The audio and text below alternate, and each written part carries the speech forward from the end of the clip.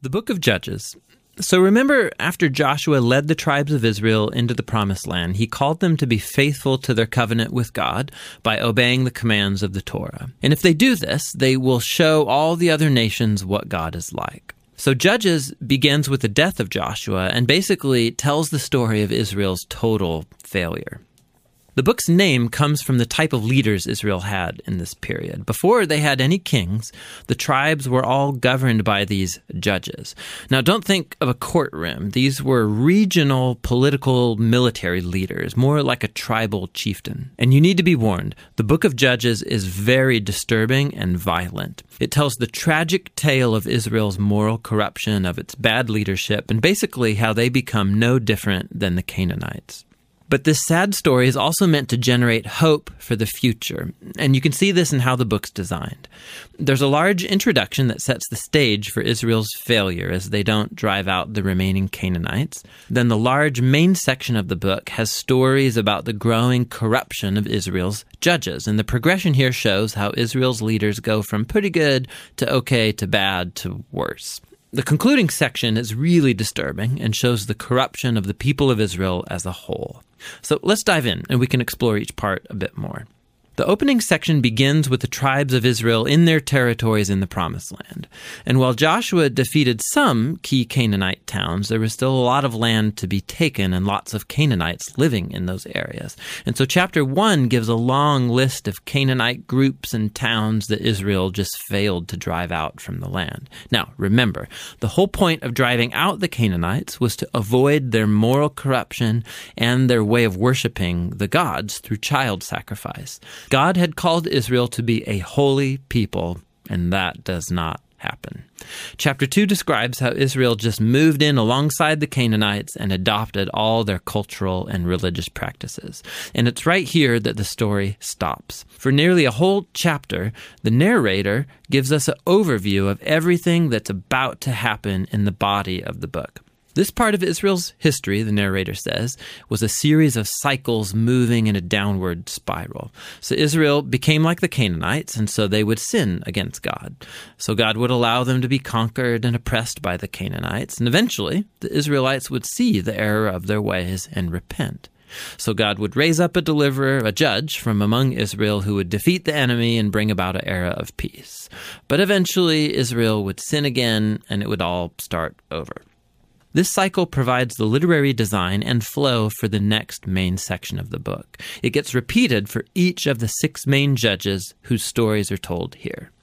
Now, the stories of the first 3 judges, Othniel, Ehud, and Deborah, they are epic adventures. They're also extremely bloody stories. Either the judge themselves or people who help the judge, they defeat their enemies and deliver the people of Israel. The stories about the next 3 judges are longer, and they focus in on the character flaws of the judges, which get increasingly worse. So Gideon, he begins pretty well. He's a coward of a man, but he eventually comes to trust that God can save Israel through him. And so he defeats a huge army of Midianites with only 300 men carrying torches and clay pots. But Gideon has a nasty temper, and he murders a bunch of fellow Israelites for not helping him in his battle. And then it all goes downhill from there. He makes an idol from the gold that he won in his battles. And then after he dies, all Israel worships the idol as a god, and the cycle begins again. The next main judge is Jephthah, who's something of a mafia thug living up in the hills. And when things get really bad for Israel, the elders come to him begging for his help. And Jephthah was a very effective leader. He won lots of battles against the Ammonites, but he was so unfamiliar with the God of Israel, he treats him like a Canaanite god. He vows to sacrifice his daughter if he wins the battle. This tragic story, it shows just how far Israel has fallen. They no longer know the character of their own God, which leads to murder and to false worship. The last judge, Samson, is by far the worst. His life began full of promise, but he has no regard for the God of Israel. He was promiscuous, violent, and arrogant. He did win brutally strategic victories over the Philistines, but only at the expense of his own integrity, and his life ends in a violent rush of mass murder. Now, a quick note here. You'll notice a repeated theme in the main section of the book, that at key moments, God's Spirit will empower each of these judges to accomplish these great acts of deliverance. Now, the fact that God uses these really screwed up people doesn't mean he endorses all or even any of their decisions. God is committed first and foremost to saving his people, but all he has to work with is these corrupt leaders. And so work with them he does. This whole section is designed to show just how bad things have gotten. You can't even tell the Israelites and the Canaanites apart anymore, and that's just the leaders. The final section shows Israel as a whole hitting bottom. There are two tragic stories here, and they are not for the faint of heart. They're structured by this key line that gets repeated 4 times at the close of the book. In those days, Israel had no king, and everyone did what was right in their own eyes. The first story is about an Israelite named Micah who builds a private temple to an idol, and that gets plundered by a private army sent from the tribe of Dan. So they come and they steal everything, and then they go and burn down the peaceful city of Laish and murder all of its inhabitants. It's a horrifying story. When Israel forgets its God, might makes right. The final story of the book is even worse. It's a shocking tale of sexual abuse and violence, which all leads to Israel's first civil war. It's very disturbing. And that's the point. These stories are meant to serve as a warning. Israel's descent into self-destruction is the result of turning away from the God who loves them and saved them out of slavery in Egypt. And now Israel needs to be delivered again from themselves. The only glimmer of hope in this story is found in this repeated line in the last part of the book. It actually forms the last sentence of the story.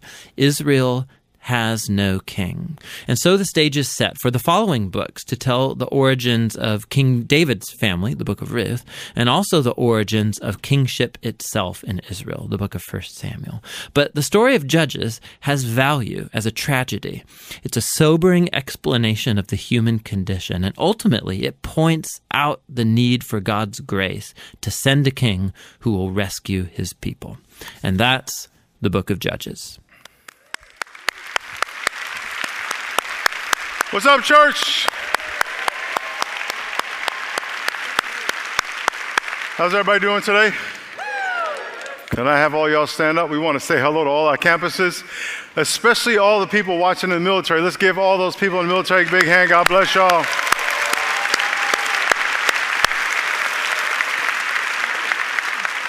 My name is Miles. Welcome to The Rock. Whenever I get interviewed, a lot of times I'm asked how the NFL prepared me for being a pastor. And in the NFL, especially on game day, before games in our locker room, it was very serious. Guys were not really chatting a lot. They had their gladiator face on, painted faces, headphones, getting in their zone, mad, sweating, intense. And then we went out and battled for 3 hours, guys bleeding, getting hurt, getting knocked out, getting sent out there. It was like Gladiator. I was invited to the Padre locker room one day, and it was the complete opposite. It was like 10 minutes before the game. They're eating hot dogs. And I was like, shouldn't I leave? Aren't y'all going to have like a talk or something? They're like, no, it's cool. We got 10 minutes. And like 10 minutes before the game starts, right? And the guy and explained to me, like, we play like 500 games, so we're not getting all excited like y'all get excited. But what it prepared me for in every area of life is that you have to fight. You're in a battle. When you look at what's happening in the world, at 51 now, people died in New Zealand. The devil is very serious. And sometimes we don't take this serious. We don't worship. We don't come on time. We don't read the Bible. We come, I meet people in the mall or wherever, and it's like a fan. I'm not anything. And we don't take it serious. And I want to challenge you in a couple things. We're going to pray for the victims in New Zealand, but also the world, because the devil is now overtly expressing hate like I've never seen it. And God is looking at his church going, you're the only hope I have. You're the only hope I have. And I need you to aggressively love people and be nice to people and display my love and grace on this earth. Are you following what I'm saying? Last year, God told me 2 words, make disciples. So we've been talking about discipleship. We're in a series called The Pursuit, which is a series on discipleship, which is a disciple being a person has a disciplined pursuit of the heart of the Father. And we've started over 900 discipleship groups, but we're going to have a training on April 4th. And God is continually to reveal to me what discipleship needs to be in this church, and it's going to be a process. So thank you for your patience on that journey with us. But if you're in leadership, if you serve, if you're in a D group, if you lead a D group, I can't encourage you enough to come on April 4th. We're going to give you plenty of information, where, when, and how. It'll be at all the campuses. It'll be simulcasted to all the campuses. We're going to have a journal that's going to help guide you through with an assessment on where you're at. We've never had a vision night like this before, and it's going to be a D group training as well.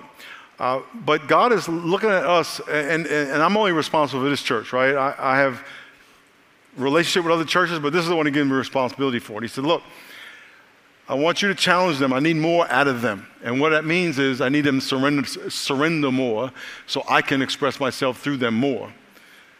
And so in the light of what you see on television, just understand when God sees what you see on television, it breaks His heart. And then He looks at television. And He don't look at television. He's already there. But you get what I'm saying? He looks at what you see on television. And then He looks at the church and says, are you guys going to respond? If you have a Muslim friend, you should go pray for them. Pray for them. Call them up. Say, I'm going to pray for you. And you pray for them in Jesus' name, just like you pray.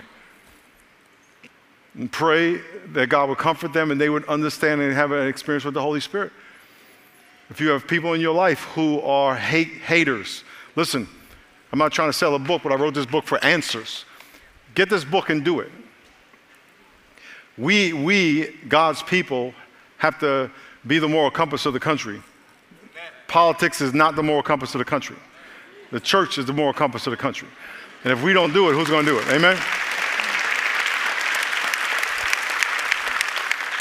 So let's all bow our heads and pray. And after I pray, as our eyes are closed and our heads are bowed, after I pray, I'm going to want you to find someone in this room that doesn't look like you. That means they're a different ethnicity than you. Praise God, that's not going to be hard. Thank you that we have the United Nations here. I preach and say we have a Skittles church. Lord, thank you for this church. Thank you for being part of your family. Thank you for allowing us to represent you in this evil world. The world is full of hate. You are a God of love. And I pray you bless us, encourage us, empower us in Jesus' name. Amen. Find somebody and tell them you love them, ask them their name. Amen. So I'm gonna stand here. I'm just gonna boom, boom. I'm gonna stand there.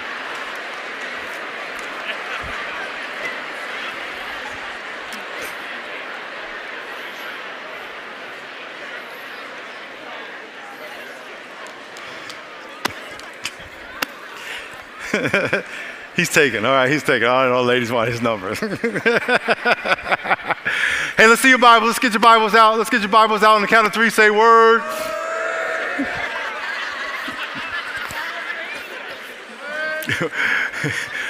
One, two, three. Say word. Okay, turn to Joshua chapter 6. So I am going to preach a sermon I was supposed to preach last week, but I want to encourage you to continue reading through the Bible. We're starting the book of Judges today. And on the stage is my grandson, Miss MJ, his other grandmother, Karen, and my sister, Margaret. So, I know it's odd for me to have a basketball in my hand because I am a football fanatic. I slept with my football in my bed in high school. But today I have basketball. In basketball, the point guard's job, just move in a little bit right here. There we go. There we go. You're good. Okay. The point guard's job is to make sure the basketball gets to the right person Amen? So he dribbles down the court, and then he throws the ball to the right person so they can eventually get it to the basket and score a basket. Amen? In the kingdom of God, God has given you resources. And as we continue to study about being a disciple and having our hearts transformed into God's heart, our job as generous believers is to take the resources of God and make sure they get to the right people. Now, resources are not only money. That's the first thing we think about, even though that's one of them. And it's probably our most dear resource, which is why Jesus talks about it more than anything else in the Bible. But your resource is also wisdom. Your resource, I know you keep moving back because you're scared. Can you move? If you remember a couple weeks ago, I talked about saving my sister from drowning in the pool. This is the one I saved. She would be dead right now. Tell them it's true. Tell them it's true. It's true. It's true. I just snatched her out of the pool and she was drowning. Blah, blah, blah, blah, blah, blah. But in the kingdom of God, our job is to make sure whatever resources God has given us, whether it be wisdom, prayer, the authority of God that he has given you through the Holy Spirit, encouragement, forgiveness, that you make sure you get it to the right people. Now, generous does not mean giving everything away. You have to learn to be generous to yourself. The Bible says love your neighbor as yourself. You ought to love yourself.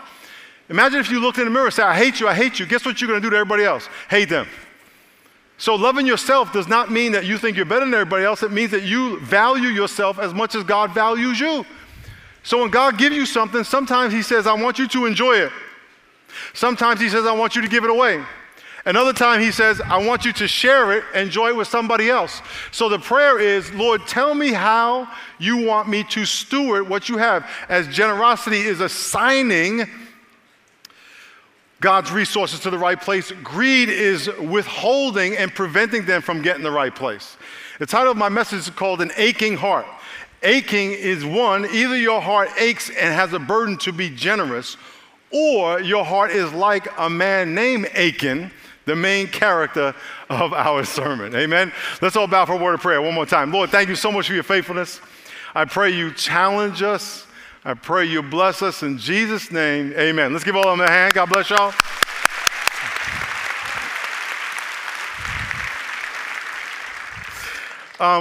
In Judges, in Joshua, the Israelites are getting ready to go into the promised land.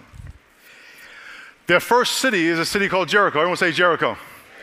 And God says, here's what you're going to do. You're going to go into the city of Jericho. You are going to walk around the city one time every day for 6 days. On the seventh day, you're going to walk around 7 times, blow the trumpet, shout, and the walls are going to fall down. And then here's what you're going to do. All the gold, silver, and bronze, you're going to put in the treasury of God. That's what I want you to do. Being generous is doing what God says with the resources God gives you. There's going to be a family, one family, Rahab and her family. I want you to save them. The rest of the people are wicked. You're not going to save them, but the Rahab, you're going to save them. So that's what I want you to do. The land itself, even though it is valuable, you are not going to ever build on this land. I don't want you to do anything with it. Even though you have all this real estate I'm giving you, I don't want you to use it. And then there are going to be accursed things that are dedicated to false gods. I don't want you taking those things either. I want you to destroy them. So when you see the gold and silver, I want you to give that to the treasury of the Lord. When you see other expensive things like nice Gucci and Hermes or Hermes or whatever that is, something, and baby stuff, I want you to destroy that because that's being worshipped, and I don't want you to worship the God they worship. So I want you to make sure you understand what I want you to do with everything in that city. What's going to happen is they're going to go do it, and then there's going to be a guy named Achan. Everyone say Achan, who's going to do something he did not tell them to do, and bad things are going to happen. Let's look at Joshua chapter 6, verse 15. It says, but it came to pass on the 7th day that they rose early about the dawning of the day and marched around the city 7 times in the same manner. On that same day only they marched 7 times. The 7th time it happened when the priest blew the trumpets that Joshua said to the people, shout. Everyone say shout. For the Lord has given you the city, and now the city shall be doomed by the Lord to destruction, it and all who are in it. Only Rahab the harlot shall live. Rahab the prostitute. Be careful who you judge.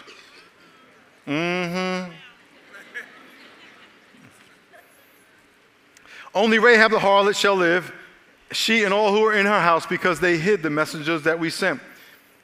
And you, by all means, abstain from the accursed things, lest you become accursed. And when you take the accursed things and make camp of Israel a curse and trouble it. In other words, if you take the accursed things, you become a curse. You bring a curse on your camp. And by the way, a curse doesn't mean someone has a little voodoo doll and they stick it and you get all stung. It means that the favor of God is lifted from your life. You could have a lot of things and have no favor of God. You could have a lot of fun and have no favor of God. You could be at parties and smiling but have no joy in your heart because it's not blessed. You want God's blessing to be on your life. I'd rather have a little bit and be blessed than a lot and be cursed. Can I get an amen? And so I want to make sure that I'm just blessed no matter what that means. And then it says, no matter what that means, I possess. In verse 19, but all the silver and gold, the vessels of bronze and iron are consecrated or set aside to the Lord. Consecrate yourselves and be holy, for I am the Lord your God. Remember that verse? Set it aside. And they shall come into the treasury of the Lord God. Number one in your notes, Father, give me a heart that desires to grow in generosity. Give me a heart that desires to grow in generosity. Now, if you notice, we haven't taken the offering. We're going to take that at the end. And we're going to give you a generosity challenge. If you are a regular giver, we're just going to take our regular offering. If you're a visitor, we're going to take our regular offering. But some of you are going to be challenged today to say, you know what, I'm going to start giving biblically, which means I'm going to start tithing. I'm going to give you a 90-day challenge. If you ask God, give me a generous heart. Remember, don't give me a heart that just wants to give everything away. That's not necessarily biblical. God wants you to have stuff. Give me a heart that's sensitive to the leading of the Holy Spirit to give and distribute your resources the way you want me to in the time you want me to do it. You could be walking down the street and there's someone homeless and they're thirsty and they ask you for a glass of water or a bottle of water that you have and you got 3 bottles. And they say, hey, can I get a bottle of water? What you need to do is say, God, do you want me to give them one? They may have 20 bottles in the car and they're just scamming you. Now, I'm going to tell you a true story. When I was a youth pastor, we were in Tijuana, and we were giving away clothes and food, and stuff to this orphanage down there. And this little girl came to me. She was like 5 years old, little pigtails. It was raining. She had no shoes on. She was standing in the mud. And she said, yo quiero zapatos. She wanted shoes. I want shoes. And I said, I got zapatos. And the Lord said, no zapatos. I said, you speak Spanish? I didn't know God said, my bad. God said, don't give that girl any shoes. And then I said, I said, no zapatos. So she walked around, started asking some of the kids in the youth group, and then one of the kids came up to her and gave her some shoes, and she walked down the hill. And I was like, man, God, why couldn't I have done that? And then the pastor of the church came out and said, if that girl comes back, don't give her anything. I said, why not? He said, because she's not poor. She's going to take the shoes and go down the hill and sell them. Now, I'm not saying that happens every time, but in that particular situation, that was a situation. So, Lord, what do you want me to do with what you have? And so it's not a matter of just giving away. It's a matter of, Lord, help me steward. Some things are very clear. Tithes are very clear. Forgiveness is very clear. Prayers for people are very clear. Okay? And so, first one, Father, give me a heart that grows in generosity. How many of you would say, as we've been saying this, do something, disciple prayer over and over again and talking about changing your heart. How many of you, would, by a show of hands, would say that your heart is actually changing through this series, that God is changing your desires about it? Raise your hand really high, really high, really high, really high, really high. Very good, very good. Your heart is actually changing. Why is that important? God works things out very subtly, and all of a sudden you're going to have a bad taste in your mouth for things that you used to crave. And you're going to have a craving in your heart for things you used to have a bad taste in your mouth about. You'll be like, man, I just feel this. I need to pray. I need to read my Bible. Exactamente. That's how it works, very subtle. So what happens is the Jews, they go in and they destroy Jericho. But what happens is a guy named Achan goes in and sees some stuff he wasn't supposed to touch. And he steals them. The next city they go is Ai. Ai is the smallest city. And they go, we don't need everybody. Just send a few guys out. We'll take Ai, no problem. And they get spanked. And they lose. And then Joshua finds himself crying. Look at Joshua chapter 7, verse 10.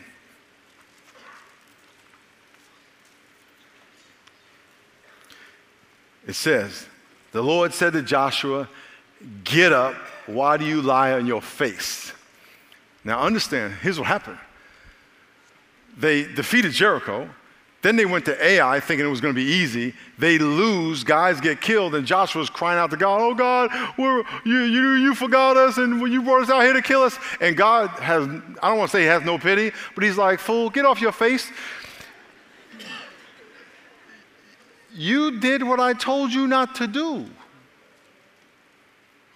Achan stole some stuff. God removed his favor. There are people who are coming to church and your life is not blessed. Why? Not because you're coming to church. You're not obeying what you hear. Let me tell you something. Christians and even non-believers don't have an information problem. We have an obedience problem. Think about this. People come to church and go, man, I hope it's a great word. I hope it's great worship. And you're looking, some people, for this experience and this feeling and this motivation or this new thing you've never heard is going to change your life. Probably not going to happen. If you could only do what you know. If you could, watch this. How many of you know you should forgive people when they sin against you? Raise your hand. Okay, how many of you know you should read your Bible every day? It'll be beneficial to you. How many of you know you should pray every day? How many of you know you should fast on a regular basis? How many of you know you should give of your tithes and offerings? How many of you know you should serve all the time? Okay. How many of you know that being in an accountability relationship will really be good for your faith and that God wants you to do it? Your hands are getting lower and lower. Come on now. How many of you know that God will want to supernaturally, the Holy Spirit will like to supernaturally express himself through you for miracles and signs? Amen. Okay. Just do that. How many of you know you should worship with all your heart, mind, and soul? How many of you know would bless God if you were here on time every week, ready to worship God? Yeah. God is never late. How many of you know God would love for you to be here on time and get all the worship you can get with the family of God at the top of your lungs with all your might and all your passion? Amen? Come on, raise your hand. If you know this is true, raise your hand. How many of you know you should share your faith with non-believers and lead them to the Lord? How many of you know you should be better at sharing your faith and better with sharing the gospel? Raise your hand. Are you following what I'm saying? If you just did that,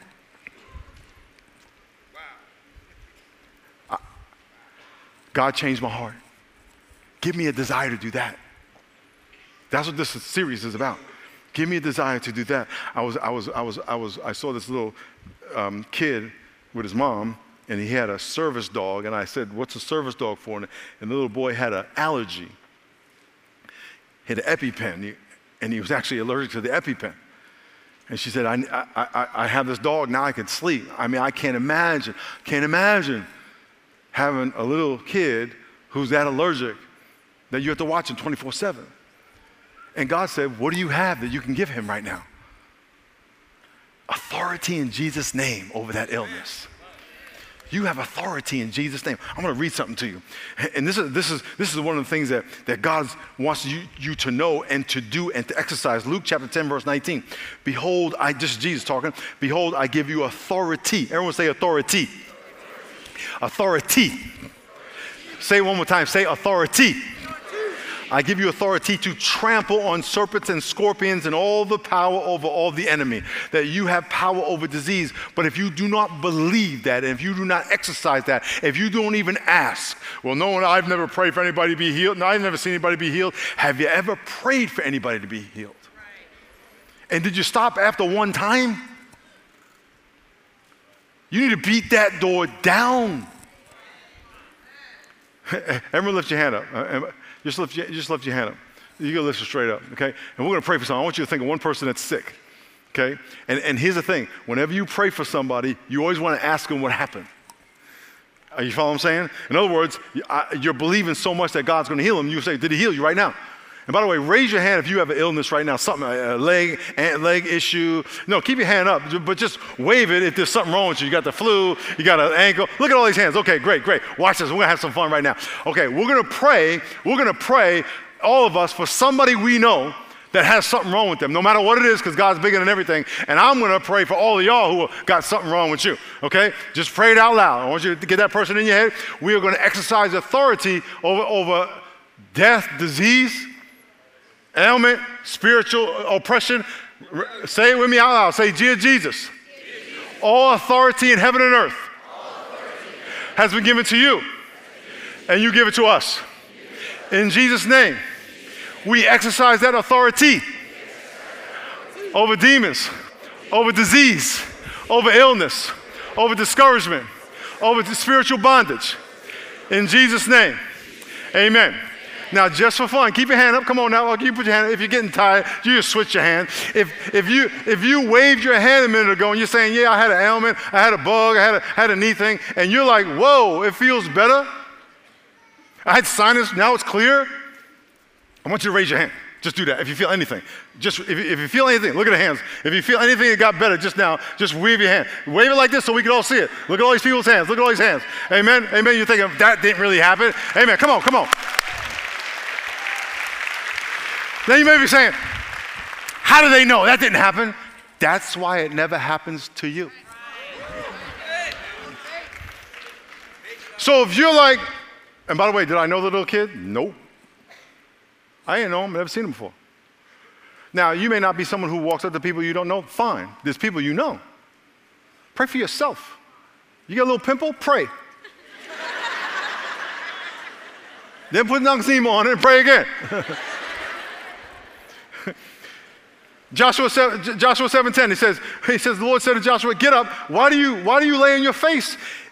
Israel sinned, and they have also transgressed my covenant, which I commanded them, for they have even taken some of the accursed things and have stolen and deceived, and they have also put it among their own stuff. In other words, Joshua, the reason that y'all lost the second battle, the reason I moved my favor from you, the reason I removed my peace from you is because you did what I told you not to do.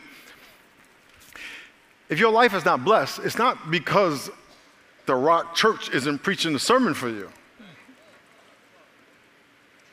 It's not because our worship songs aren't what you like. It's because you're not obeying God. I mean, that's between you and God. We're here trying to introduce you and bring you to the presence of God. You have to come. You have to participate when you're here, before you get here, after you leave. But the main thing is you have to obey. If you do not do what God says, let me say it this way, you cannot expect, it is ignorant to expect the blessing of obedience by being disobedient. Put it in context. Fellas, you can't expect a girl to love you if you're not treating her good, if you're not loving her, and vice versa. You can't expect to get money from an investment if you're not investing. You can't expect your grass to be green if you're not watering and fertilizing it. It just doesn't happen that way. So he said, what are you doing? He says, you guys sin. Look at number 2 in your notes. Create in me a heart that connects blessing to generosity and curses to greed. Lord, create in me a heart. Help me understand why this is going on in my life. Why this doesn't work out and why this does. A friend of mine is a pastor in Florida, and they had a service where they were talking about idolatry, and he was talking about how we have things that we've created that have become idols to us, our money, our things, cars, whatever it is. And he challenged the church to bring their idols to church. And one lady, she brought her shoes. Not all her shoes, just some of her shoes. There's this thing with some women. I don't want to stereotype all you ladies because I know you're not all the same. At least in this area. But some of y'all have a lot of shoes. And you buy shoes, like you wear them once and that's it. I don't really know a whole lot of ladies like that. There may be one or two here that's like that. There she is, right there. Okay, you buy a shoe, you wear it once, you can't wear it again, or because it's, I can't wear it twice. I'm like jacked up, I have no fashion. Please, I'm gonna wear shoes for years. Can I get an amen, fellas? We'll wear those bad boys out. Resole them and go another 10 years, okay? Her shoes were her idol. She brought her shoes. There was another guy who had a Mercedes van. You know what he said? I don't need it. It was a status thing for me, and I didn't need it. I had to get rid of it. It was robbing the blessing of God. Now, all I'm saying is that the Holy Spirit spoke to them about those things. Just because God gives you something doesn't mean you're supposed to keep it. Just because God gives you something or access to something doesn't mean it's for you. Amen. He intentionally gives you things so you could pass it on to somebody else. It's a pass-through. He's using you as a conduit to blessing for somebody else and for you to be like him because God is a giver, because he gave his only son. And so you always have to ask God, if I'm holding on to something that does not belong to me anymore, it may have belonged to me for a little while, but it doesn't belong to me anymore. If I'm holding on to it, I am bringing a curse or am going to eliminate the favor of God. The favor of God may have been on it when I first got it, but now it's time for me to move on from it. It now has become an idol to me. It now has replaced a sense of security that I'm supposed to be putting in God or whatever. It doesn't matter that I know why. I need to get rid of it. And so, okay, God, who and where and how do I get rid of it? It's all a matter of a faith walk by God. Number 3 in your notes, Holy Spirit, develop a heart that pursues the blessings of generosity through generosity. You do not want to pursue the blessing of generosity through greed. Lord, I want to enjoy a bunch of stuff by being greedy. No, I'm going to enjoy the blessings of generosity by being generous. I want to enjoy the blessings of prayer by praying. I want to enjoy the blessings of friendship by being friendly. I want to enjoy the blessings of obedience by being obedient. As a side note, if every Sunday you came here, you identified one thing to be obedient in, identified how you were obedient before, and just focus on that, your life will change. Just one thing. Just one thing. I'll talk about a bunch of stuff. Just one thing. Amen. Joshua 7:20. Achan answered Joshua and said, "Indeed, I have sinned against the Lord." 7:20. "And this is what I have done. When I saw the spoils, among the spoils, a beautiful Babylonian garment, 200 shekels of silver, and a wedge of gold weighing 50 shekels, I coveted them, or I was greedy, and I took them for myself when you told me not to. There they are, hidden in the earth, in the midst of the tent, with the silver under it. Lord, I want your heart, a heart of generosity. If you could take out this green card, it's in your bulletin. I'm going to prepare for our offering.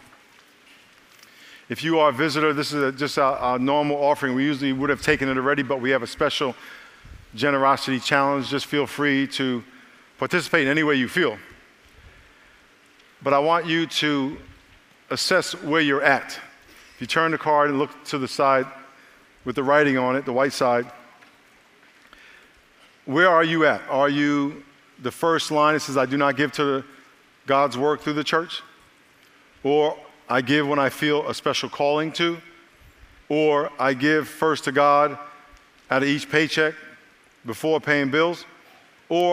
And I give a full 10% of my income, which is the tithe, which the Bible says belongs to the Lord, which means he gives it to us just so we can give it back to him, so we can practice giving and letting go of things. Or I give my tithe plus special offerings as the Lord calls me to do. Where are you at? On the right, my generosity growth plan. Over the next 90 days, here's the challenge. I will make my first gift of whatever you want to give today. I will begin giving to God first, as God cannot be second in our life. And then I will increase my percentage up into a tithe. My encouragement to you is that you would say, Lord, I am going to start tithing. The Bible says that the tithe belongs to God, and that he says, test me if you will not tithe, that I will open up the windows of heaven. God's saying, test me. How many of you would love God to open the windows of heaven on your life? Say amen. He's like, let's go. Just try it. Try it. 90-day guarantee. Why? Because God can't lie. Amen. When God tells you to obey him, you should always test the fruit of you obeying him. God's faithfulness is undeniable when he is faithful. But when he removes a favor from your life and you have to struggle all the time, that's also undeniable as well. So what I'm going to do is I'm going to pray, and then I'm going to give you a couple minutes just to fill out the bottom. And we're going to have all the campuses fill out the card. And after we fill out the bottom, I'll pray again, and we'll take our offering. If you need a pen, just raise your hand. We have pens that'll be passed out. If you could bow your heads and pray. Lord, we thank you so much for your faithfulness. You have given us resources and power, your presence, wisdom, forgiveness. And we have such a tendency to hold it to ourselves.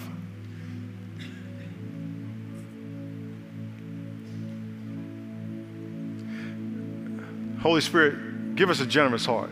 There are some people who have heard about tithing and they know full well they need to do it. I pray that you would encourage them. And they could even think back to when they did give and you blessed them, that they would return to that. There are people who don't have jobs. I pray that you would open up the windows of heaven and give people careers.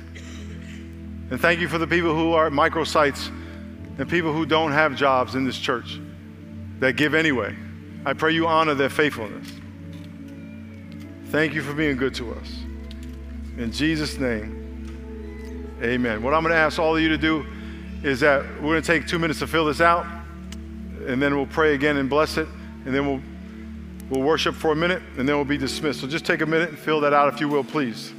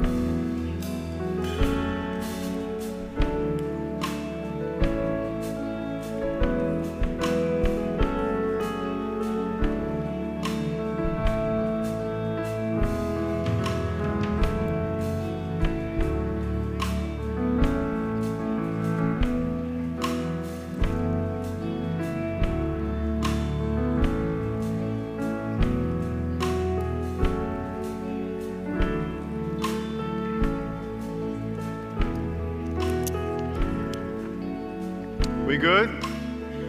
Say amen if you're good. Say amen if you need more time. As I pray, I pray that some of you this would be a changing point in your life, that you would learn to do this with God and trust him. If you're a regular here, you can give online. You could actually automate this as well. There are several ways to give. They're on the screen in our bulletin. Lord, I thank you so much for your faithfulness. Lord, I pray a blessing on everybody here. I pray that you would give us a generous heart, one that not only enjoys to give, but also enjoys the benefit of giving. And that you would bless us and entrust us with more resources as we become trustworthy with it. Thank you for your goodness. Multiply blessings on every person that gives today. Multiply blessings on the people who by faith are making a pledge to give over the next 90 days faithfully their tithe. And we pray this in Jesus' name. Amen. If you could just remain in your seat until we all get the buckets through, and then we'll worship together.